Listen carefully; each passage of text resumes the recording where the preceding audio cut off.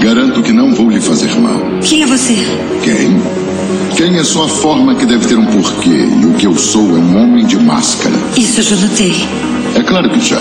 Não questionei seus poderes de observação. Apenas enfatizei o paradoxo de perguntar a um mascarado quem ele é.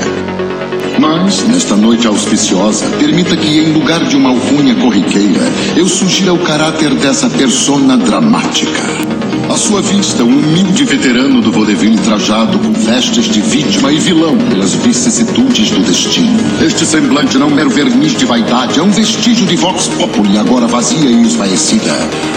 Porém, esta valorosa visitação de uma vexação passada se encontra vivificada e fez um voto de vencer os vermes venais e virulentos que se valem do vício e valorizam uma violação violenta, depravada e voraz da vontade.